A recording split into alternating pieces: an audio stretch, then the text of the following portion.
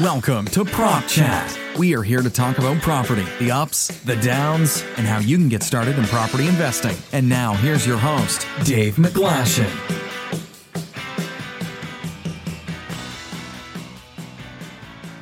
Hello and welcome back to Prop Chat. First and foremost, apologies for the brief hiatus we took over there. We got a little busy, but what we're doing is getting straight back into podcasting by giving you some of our recorded content, some of our live webinars that we've been doing. So there's a nice big backlog for you guys to work through. I really hope you enjoy it. If you want to catch these live, it happens on Tuesdays and Thursdays at 1 o'clock on our Facebook page. You're welcome to join us. Otherwise, the recordings will always come up over here on the podcast, so you're welcome to catch up here. Okay, hello, ladies and gentlemen, and welcome to yet another live update by the SA Property Investors Network. My name is Andrew Walker, and I'm going to be the host for the next 30 to 40 minutes. Now, some of you may already know that we have been running these live updates for the last 3 weeks, and it's all about, what is happening here in the South African market. How are we as landlords and investors, how are we being affected, and what about our tenants? How can we work together to get through these tough times? Now, if you are watching this for the very first time, please note that we have been recording all of these live streams, including this one. So if you did miss out on any of them, if you want to know the difference between the fake news and the real news, if you've got tenants out there and you're in a sticky situation, we can help you out. Just go to this website. We will post it in the onto Facebook for you in the comments, but just note this website. Go to www.joinsapin.com/COVID-19. You can register for free and you can start watching all the updates. The more information you can get as a landlord tenant, the easier it will be for you to get through all of this. Now, I want to know from you, ladies and gents, where are you in the country? Are you in Joburg? I'm here in Edenville, Johannesburg. I've got Dana Bonzai on the line. He's from Bloemfontein. Let us know, where are you in the country? We also want to know from you, are you currently investing in property? Let us know. Is it buy to let? Is it student accommodation? If you are a landlord out there right now and you've got student accommodation raises, if you're investing into buildings or smaller properties, let us know. If you are a tenant out there, let us know. And the most important thing we want to know from you today is, what challenges are you facing as a landlord? Do you have students? Have they left? Are your students being funded by NSFAS? Are they cash payers? If you're struggling, I have experts on the line with me today. We have Bruno Samau from Bruno Samau Attorneys. If you don't know, he's been a resident attorney who's been helping hundreds of South Africans in the property markets. Mohammed Gadi, who is a specialist in student accommodation. And then some of you already know Dana Bonzai, who was the winner of the Investor of the Year in South Africa in 2019. And he's been investing since 2007. Mainly in the student accommodation market. So today, what I want to cover with all of you is I want to cover what's actually happening in the student accommodation market. I think it's very key for people in that space. And then I want to start talking about the market as a whole. And at the end of it, I'm also going to tell you about the event that's happening on the 29th of April. Just note that date for now. Now, ladies and gents, please, if you have any friends, colleagues, anyone that's in the property space that wants to find out more about what's happening in South Africa, especially for today in the student accommodation, in the comments box now, please tag them and please ask your questions. You see, I've got a list of questions that we've been collecting throughout the week, common questions. So yes, some of your questions may be asked, but I will take your live questions. Post your questions into the Facebook comments. And if it's relevant in the time period, I am going to ask the necessary experts. So please stay engaged and let us know how we can help you. But I think, first of all, welcome Bruno, Dana, and Mohammed, and welcome. Hi, Andrew. Good to have you guys on the show. So for today, I think what I want to do is, if you look at all the other updates we've had the CEO of TUF, Michelle Dickens from TPN, Silverstein from SSL. I want to talk directly to an investor now. I want to talk to someone who's on the ground that's actually being affected. So Dana Bonzai, Dana is from Bloemfontein, and as I said, he is the winner and was the winner of the Investor of the Year. So he's got a lot of experience on the ground. So Dana, the first few questions are for you, and then I'm going to jump to Bruno. So Dana, I think people want to know from you right now, how, as a landlord, obviously you have been affected, but how have you been affected? And what's happening with your properties? Just give us a quick rundown there. Hi, Andrew. Andrew, most of my students have moved out en masse on at home. And with them being at home, a lot of them feel aggrieved, having to pay for something which they aren't using. So you have to deal with that. there's also a lot of fake news going around. So you also have to deal with fake news and almost get that settled. So most of my properties are empty, having to struggle with people that don't want to pay, and then the fake news that's around. Absolutely, Donna. But now your tenants, because I've come across various landlords who are in the student accommodation market, but they've got cash payers. Other landlords purely have NSFAS. Some have both. So tell us about your tenants. Are they all NSFAS? Are they cash? Is it a mix of both? I'll first tell you a little bit what NSFAS is. NSFAS is the National Student Financial Aid Scheme, which is basically government funding for accommodation, for books, tuition, and which is important to us, accommodation at universities. And at this stage, about 80% of my tenants are NSFAS students and the rest being cash payers.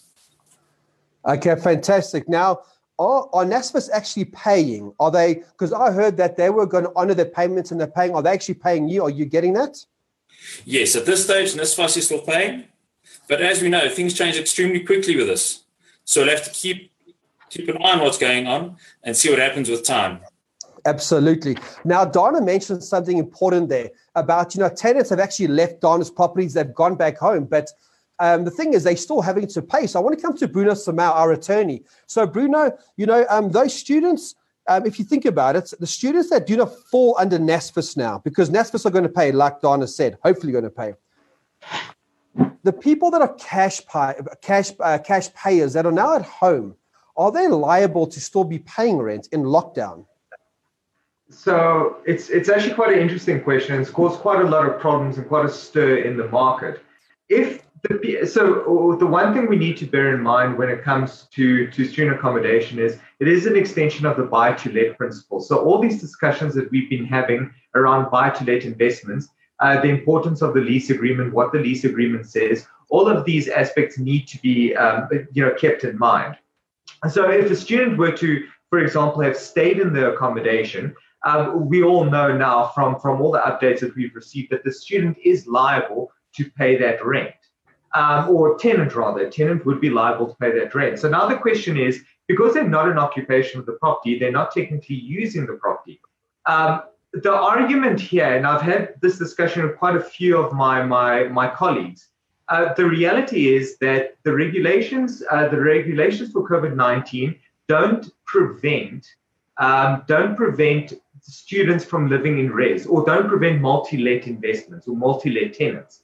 It literally says that everyone needs to be confined to a specific residence or accommodation, and that's where they're going to stay. So if, for example, there's a multi-let where there's two students staying in the same place, they've elected to leave these places. And now I'm referring to the ones that aren't NSFAS accredited, because the NSFAS accredited, obviously the universities there have given the directive that everyone should leave.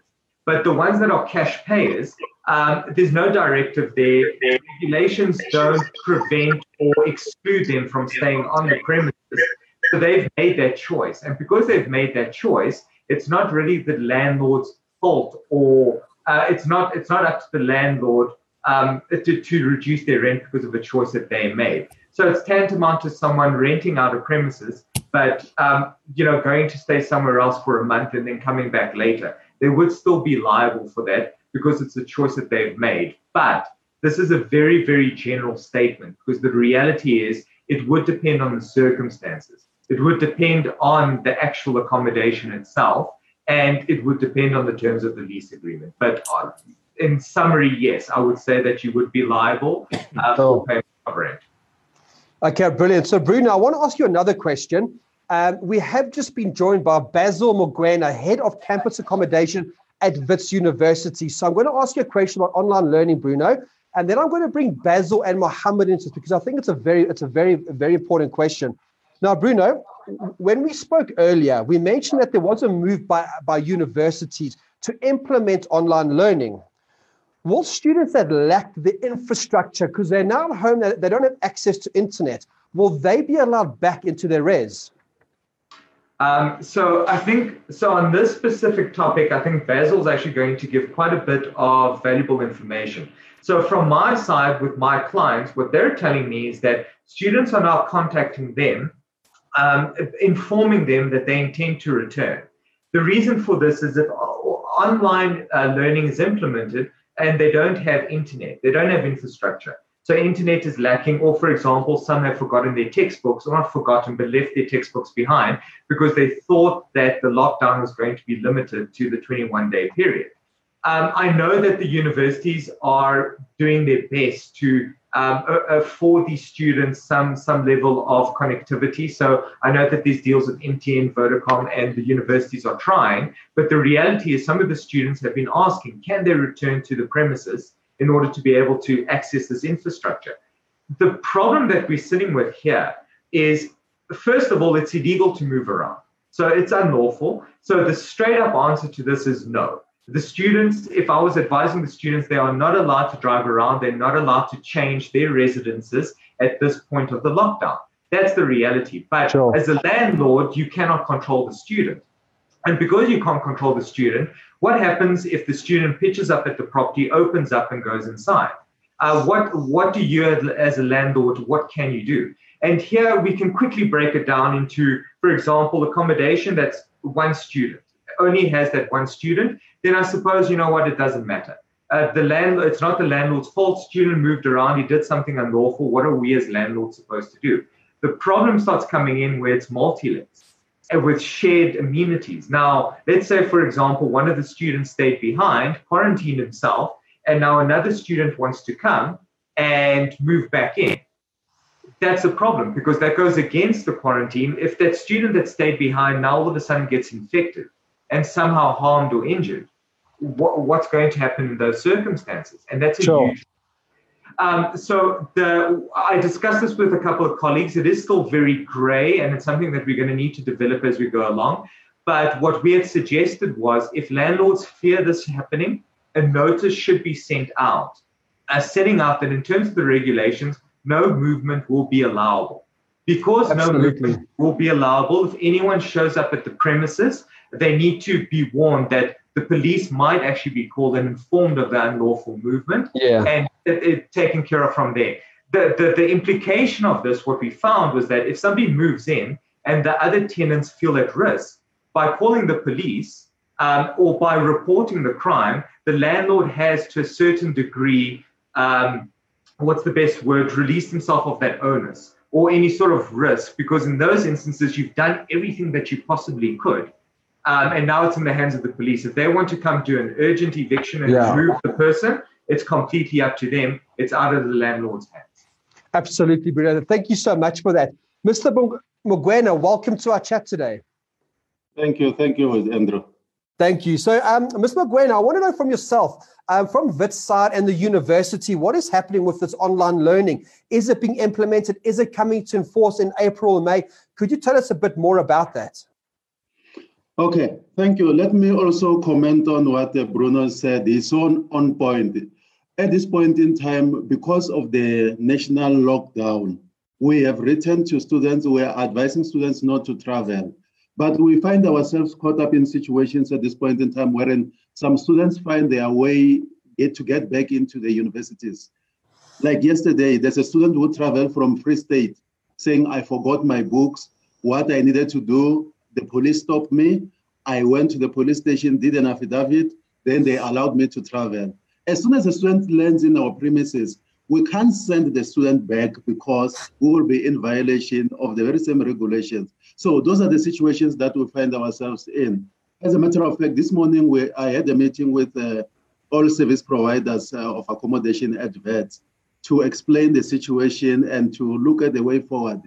Universities are eager to get students back into the premises. As a matter of fact, the vice chancellors will be having a meeting with the minister tomorrow. What's actually happening, the minister has received a lot of complaints from students saying, no, we were told to leave knowing that the academic term will resume in April. Now we are stuck at our respective homes with no connectivity, no nothing to be able to be doing our work. So we want to come back and fetch our study material. Unfortunately, from our side, we're still saying until the government say otherwise, students are not allowed to be on the road. What's actually happening from the 20th of April, Wits University will be rolling out online education. We have identified quite a number of students who have written directly to us and say, we've got these challenges in terms of devices. You might have seen a communication doing rounds. We have secured at least 5,000 laptops, which we are going to loan to students who say they've got such like challenges. And then in terms of students who do not, I was shocked last week, perhaps I should not be shocked. There's a student somewhere in the Eastern Cape. The student didn't even know about the extension of the lockdown. They say there's no coverage in that particular village. Wow. So that came in as a serious shock to most of us, to the extent that we are currently contemplating bringing back, in case the lockdown gets lifted on the 30th of April, even though online learning is ongoing, will be ongoing going forward, but we are looking at bringing back students who come from extremely poor backgrounds, who say to us, look, I'm at home, my uncle is running a tavern, I'm helping out despite all these issues, I can't study from home. So such like students, we're encouraging them to write to us, we assess cases. As soon as lockdown is lifted, we will let them in. But in terms of online learning, it's the new normal that we're going to have until second semester. Absolutely. And then just see what happens with lockdown. Yeah, absolutely. Our biggest issue, we just have to hear what the president says closer to the 30th. If the lockdown is uplifted, then we'll start facing in students returning to universities. Sure. And then Basil, just one more question there for you. With regards to NSFAS, we've heard that NSFAS will be paying. I don't know if you'll know the answer. Is that true? Do you see any reasons why NSFAS may turn around in a month or two and say, hey, sorry, but there's no funds or something like that? No, I don't see NSFAS reneging on that. As a matter of fact, the president was addressing our issue when he said, don't bring the force majeure issue into the picture. For example, we've got residences that we leased from service providers. We are paying them monthly, despite all these setbacks. As a matter of fact, our service providers, we have paid them for February, March, and April. The reason I met with them today, it was to say to them, look, we are dealing with this type of realities, but going forward, we are not sure because we are having challenges in terms of cash-paying students. Cash-paying students, parents are coming back and say, my child is with me at home. How do I pay a property in Braamfontein when my child is with me at home? A service provider says, hey, your child is in the lease agreement. So what we advise is that, look, just talk about how you can ease that. For example, from the university side, I said to my finance manager that he just need to start preparing me stats in terms of we bill students beforehand for transport, the buses that are moving up and down, the students pay for that. We bill students for water and electricity. Then for the months of March and April, we have not paid anything. So such like we are looking at crediting the students when they come back in relation to that. So the government says to us, look, make sure you do not shortchange your people. Therefore, we don't expect the government to shortchange us. And the NSFAS is on point that they will go carry on paying their obligations. Absolutely. Thank you so much for that, Basil. I now want to bring Mohammed Gadi into this mix. So, Mohammed, you've been investing in student accommodation and multi-let. Can you give me your opinion on what Basil and Bruno have been talking about? And then Bruno, just Mohammed, add on to that. As a landlord of either student accommodation or multi-let, what should the landlord be taking into precaution? Yeah, so I can't agree with Basil more. Basil has said exactly what investors should look at. I mean, this is a pandemic that's come about not because of any specific person. It's not anyone's fault. The entire economy is suffering. All the investments are under strain. So it would be, very short-sighted to say, well, you're in a lease agreement, pay all the money you have to, and that's the blanket answer. So, of course, students are still paying, but on a case-by-case basis, there are things you can do, clever ways of making a better business model. So exactly like Basil said, you're sitting in an environment where there's no utility expense at the moment. So when someone asks you for a discount on their lease, you don't have to say, well, I'm losing out. You can see that you've actually gained from not having that expense and you can make an allowance. It's always good business practice to keep your customers happy and to keep things going. The other thing I would say as well is people are very afraid that they're saying, well, for example, if you come back to online learning, and if that becomes the new norm, then why do you need student accommodation? People can study from anywhere. Campuses will become virtual. But there's also, something that doesn't seem possible to happen. As Basil said, the infrastructure is not there for everyone to do it. If you had to write exams, you'd still have to come to the university. So accommodation will still be needed and provided. It might just change a little bit. In terms of what Bruno was saying on whether students can be let back in or not, and what the risk is, and whether as a landlord you have an obligation to do something, I think these things would have been covered in your health and safety regulations. So if you were in compliance of those regulations, then I think you should be fine. You would be okay. You just need to be vigilant and look at what the rules are that are coming out as they come out. I think it's it's not an easy time right now, but it's not as difficult as people are saying. Student accommodation assets are still yielding the best returns. Yeah. And then just quickly on that topic, Mohammed, being yourself a landlord of students accommodation and multi-let. So yes, some landlords, their students may have gone home and it is vacant, and as you say, those utilities won't be there, or they won't be as high. So you could negotiate a rent downwards. However, let's say you have a multi-let, right? Or let's say you still have students in your accommodation. Tell me from your perspective, what are some of the hygiene precautions that a landlord could do to try to safeguard that property?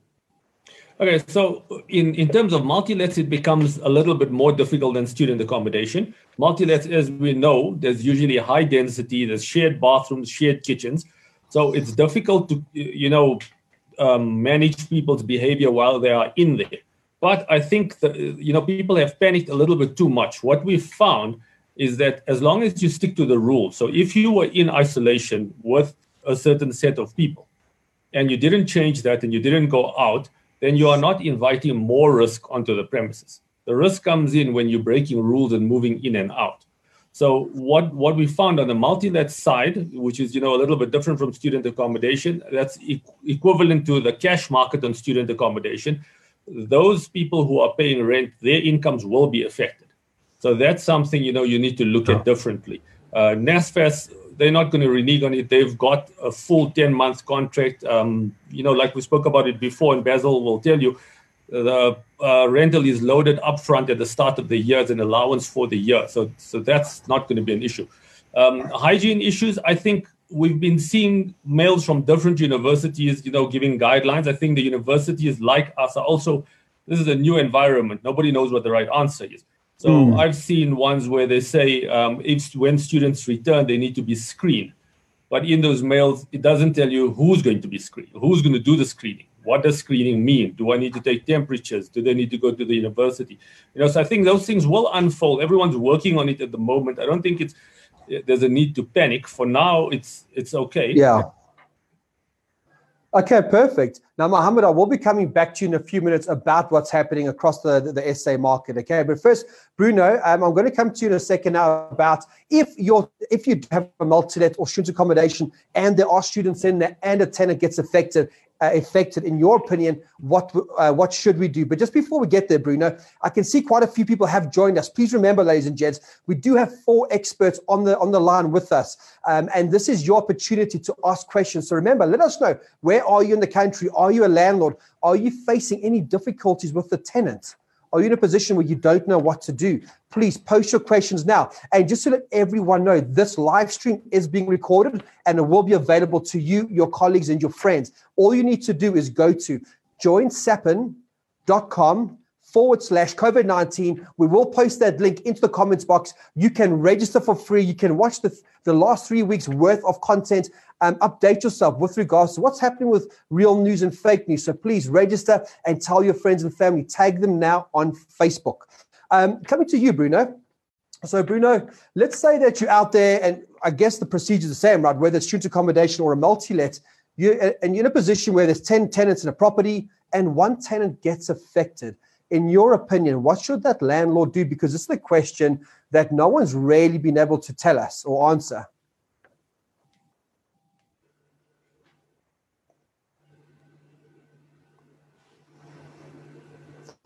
Okay, we're just going to get Bruno's mic on there for 2 secs. We're just going to unmute Bruno. Sorry about that. No worries. Yeah, it's a difficult question because I keep getting asked what the landlord's obligations are towards the tenants and towards the residence itself. Just to touch on what Mohammed was saying earlier, the Rental Housing Act does have certain regulations, and obviously through history and industry norms, landlords tend to make use of house rules in order to govern certain things within the lease agreement. So that is something to bear in mind, that if a landlord sees that there's a need for them to intervene for some reason or another, you can always use the house rules in order to try govern the relationship of the people within the residence. So that's just something to keep in mind. But to answer the question now, what does a landlord do in a situation where somebody gets infected or contracts? What my gut feel, and again, this is just a feeling, is the landlord cannot sit with this type of obligation because the landlord does not have the capabilities or the capacity to be able to deal with it. And I think this is where, again, we need to now go back and try rely on government and their regulations. So the reality behind it is, firstly, people can't be moving around. If they do, is it the landlord's responsibility, or is it a matter of referring it to the fact that the regulations don't allow for it and allowing government to deal with it? Unfortunately, that's the best the landlord can do. If somebody contracts, what happens in those situations? It's the same thing that happens in every situation that somebody contracts. As soon as it's reported, it will be investigated by the specific units that deal with this. And if this person has had communication or engagement or interaction with other people, those people also need to be tested. They will have to be put in self-isolation and quarantine. So at the end of this, the regulations are probably going to govern what the landlord needs to do, which would probably just be a matter of reporting the incident and letting it be, leaving it in the hands of the proper authorities to deal with it and take it from there. Absolutely. Thank you so much, Bruno. I'm going to come to who have I got next? So Mohammed, how do you see, coming out of lockdown, and Donna, I want to know from yourself as well, what is the plan B here? Do you think landlords should still be looking at student accommodation, Mohammed? Do you think that they should be thinking of extra strategy? Just give us your opinion on that, and I'll come to you, Donna, afterwards. Okay, so my view on student accommodation remains positive. Well-managed, well-located, correctly configured student accommodation assets still outperform other property classes and possibly other traditional asset classes as well. So I don't see a change in that too much. We all know the economy is going to suffer across the board. How that manifests is something different. We'll also go into more detail on this on the talk that we're having on the 29th of April. We'll go into a lot more detail there. If you want me to just go through some of the lessons we've learned, or Dana, what do you think? Let's get your opinion, Dana. I mean, you're a landlord there in Bloemfontein. You've got these properties that you've converted into student accommodation. Is your intention to ride this out and just, ride it out and continue student accommodation? Or are you thinking of, maybe I may need to convert these to a multi-let. Maybe I've got to convert them to buy-to-lets. What's going through your strategy now? At this stage, the reality is that the country doesn't have the infrastructure to go online throughout the whole country. And a lot of my tenants are from rural areas and they don't have access to real proper online facilities. So at this stage, I'm still going to carry on with student accommodation. However, I think in the long run, tertiary education will be moving online. And in the long run, maybe it will be something for me to think about, to go more multi-let or more traditional buy-to-let, as you've suggested. 100%. And Mohammed, we had this chat, didn't we? At the premier event we had at SAPN. And just to mention that, ladies and gents, what Mohammed was talking about is, if you weren't aware of it yet, just note that there is an event happening on the 29th of April. Some of you already know that at the SA Property Investors Network, we do run networking events, and we are running a live online virtual event on the 29th of April. Just go to joinsapn.com like before, but this time it's /29, as in for 29, April. So it's joinsapn.com 29 April, where Mohammed Gadi will be our keynote speaker. We'll have Absa Bank over there. We'll have TAF. We'll have Tile Africa. We'll have all our national partners at that specific event. So you don't want to miss out on that. And I think before I come to you, Mohammed, Mr. Mogoena, just to maybe close off from yourself, what advice, do you have for landlords out there? Should they be concerned? Do you think they just need to ride this wave for 1 or 2 months? Just give us your opinion on the subject. Okay, thank you. I want to say emphatically that landlords don't need to be concerned. We had a session with one of the vice chancellors, the vice chancellor of the University of Johannesburg, about the implication of online learning. For example, the pressure that I have at this point in time, I've got medical science students who have to do practicals in the hospitals in Gauteng. They want to come back. Can they learn something at home and do practicals at home? That's practically not possible. We've got students who have to go to the laboratories. These are the mainstream academic faculties that are in charge of this particular set of students. So the Vice Chancellor of UJE stated that South Africa, for example, which is advanced in Africa, is a century away from a fully fledged online learning capacity. So what the universities are trying to do at this point in time is to try and save the academic calendar. As a matter of fact, currently we are talking, in case the lockdown gets lifted at the end of April, we should consider running through no June recess all the way until the second week of December. Then students can knock off at approximately that time so that we don't lose any of the days. But we are fully aware that we are not there in terms of online learning. We still need students to be in the contact sessions. It's only UNISA in South Africa that has a kind of a correspondence type of system, but all these other 26 universities, 25 universities are virtually dependent on contact. And as long as there's contact education, there will be need for accommodation. Absolutely, 100% right. Thank you so much for that. So now I think what I want to find out from the other experts are what are the lessons we are now learning through COVID. And just before we go to you, Mohammed, so remember, ladies and gents, if you have any questions with regards to the market, students' accommodation, if you're facing any difficulties, please post it in the comment now, tag your friends and let them know about this, and you will get access to this webinar afterwards as well. So, I mean, Mohammed, from your point of view, I mean, obviously, COVID-19 to all of us, I went through the recession in 2007, 2008. And when I compare the two, that was a baby recession compared to, what we're going through now with Moody's downgrade, all of that. So, Mohammed, standing back and looking at this, what are some of the lessons maybe you learning through this experience? Yeah, so just before I get into the lessons, just to add to what Basil said, I agree with him 100%. I'm not sure, people seem to be very afraid when they say online learning, and that means the end of student accommodation. Remember, when you look at it on paper, it seems like online learning is the right way to go. It will, save costs, and it's a much easier environment and stuff. But if you look at the practical side, I mean, if you remember when you went to university, how much learning did you do? How much socializing did you do? You just wanted to get out of your parents' home and move somewhere else.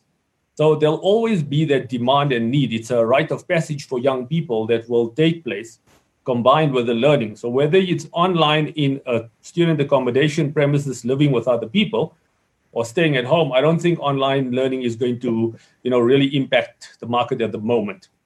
On the lessons that we've learned. So I'll go into these lessons in more detail on the talk on the 29th, but it's what we've been saying previously in all the talks that we've been giving, that a risk decision framework is the most important thing that you need to have. You need to be constantly looking at the environment and other sectors to check the relative yield you're earning on this investment. So obviously in this environment where all asset classes or most asset classes are suffering, you would be in the same position as you were before relative to other asset classes. Contingency plans and lessons learned is that markets are ever evolving, and you need to be cognizant of this when you do your initial investment plan and your due diligence. I think one of the most important things, which cannot be stressed enough, but people just don't seem to take that point every time we say it, is that you can see now how debt magnifies reward. It also magnifies risk. This is an environment where you can see all your due diligence and feasibility studies you did, nobody predicted an environment like this. So what happens if you had taken on too much debt? You didn't leave any buffer. You only looked at a good scenario. Those are the investments that would be suffering. So this teaches you that when you look at investments, understand the risk of the different parts of it, and it will actually evolve into a new capital structure. So we can see, and I won't go into too much detail now, is that everybody is overloaded with debt. They're so overloaded that the banks can't actually call on them. That's why they're giving these payment holidays and extended terms and those kind of things. So that's a scary environment to be in.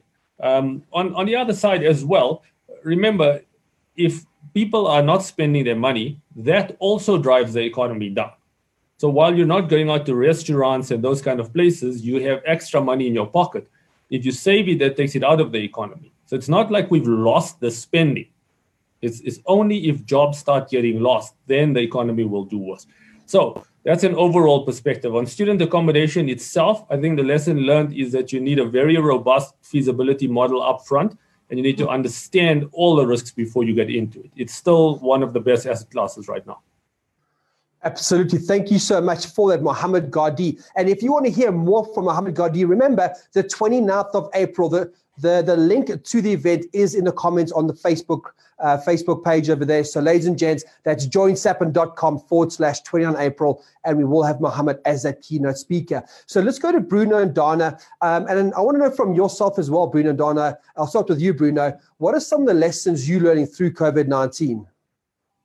Sure. Well, look, from a legal perspective, I think what we've realized is that there's so much uncertainty on how to deal with situations like this, that I think moving forward, when people enter into these type of investments, when they start contracting with tenants, they're going to be a lot more mindful that it's not always a simple matter of, a person moves in, there's rental, and that's it. There are a lot greater implications behind these type of relationships and the way that they govern. So I think from my side, the positive note that I've seen from this whole experience is that rental is taken seriously. There's a lot of expenses that people are cutting back on, but rental is the one thing that I've noticed that always comes down to if you have to pay, you pay. And the delinquency on rent versus other type of debt, look, I don't have the stats in front of me, but from what I see, people are a lot more willing to fail or default on other debt than they are on a residence and occupation. So I think it is one of the safer places to be at this moment. Absolutely. Thank you so much, Bruno, for that. And Dana Bunzai, what's your view? What are you lessons? Are you panicking? Are you calm? What are the 2 or 3 big lessons that you're learning that you can share with us? I wouldn't say I'm panicking at all. What I definitely have learned is that plan for the unexpected and expect the unexpected. And at the same time, you have to be resilient. And with my background as a physiotherapist, I've also learned that education is very important in this. Ensure that your tenants are educated with regards to hygiene, especially hand hygiene, because that's one of the most important things when it comes to infection control and prevention. If your tenants are educated well enough, the process of the infection can be stopped. And the other thing is to communicate. Be in constant communication with your tenants to get rid of all the fake news, to make sure that you know where they are, and that if you can make any relief on rental, it can be communicated to them. Absolutely. Thank you so much there, Donna. So as you can see, ladies and gents, the more knowledge you get, the more education, the more up to date you are, the easier it will be. And, when I do these live updates, and I've been doing them for 3 weeks, the message is the same. As a landlord or tenant, you've got to communicate.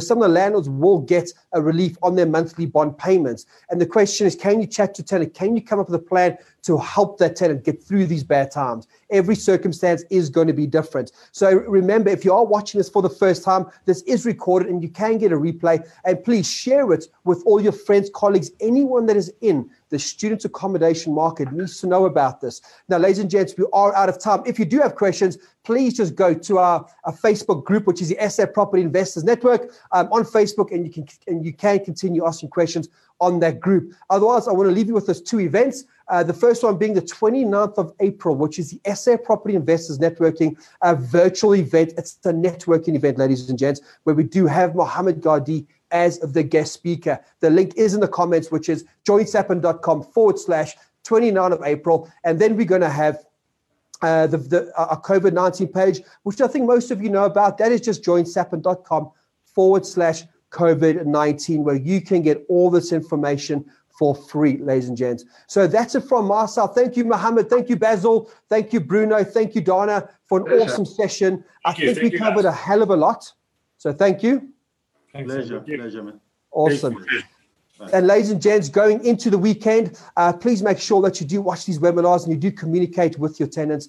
Until next week, happy investing, stay positive, and please watch out on our websites. We are constantly releasing new information as to what's happening in the South African property market. See you next week for the next live update. Thank you for joining us on Prop Chat, brought to you by SA Property Investors Network. Make sure you visit their website, www.sapropertynetwork.com, where you will find ebooks, webinars, newsletters, training videos, property assessment tools, event tickets, and much more. Hit subscribe in your podcast app so you'll never miss a show. SA Property Investors Network, a place where property investors meet. Connect today. Expand tomorrow.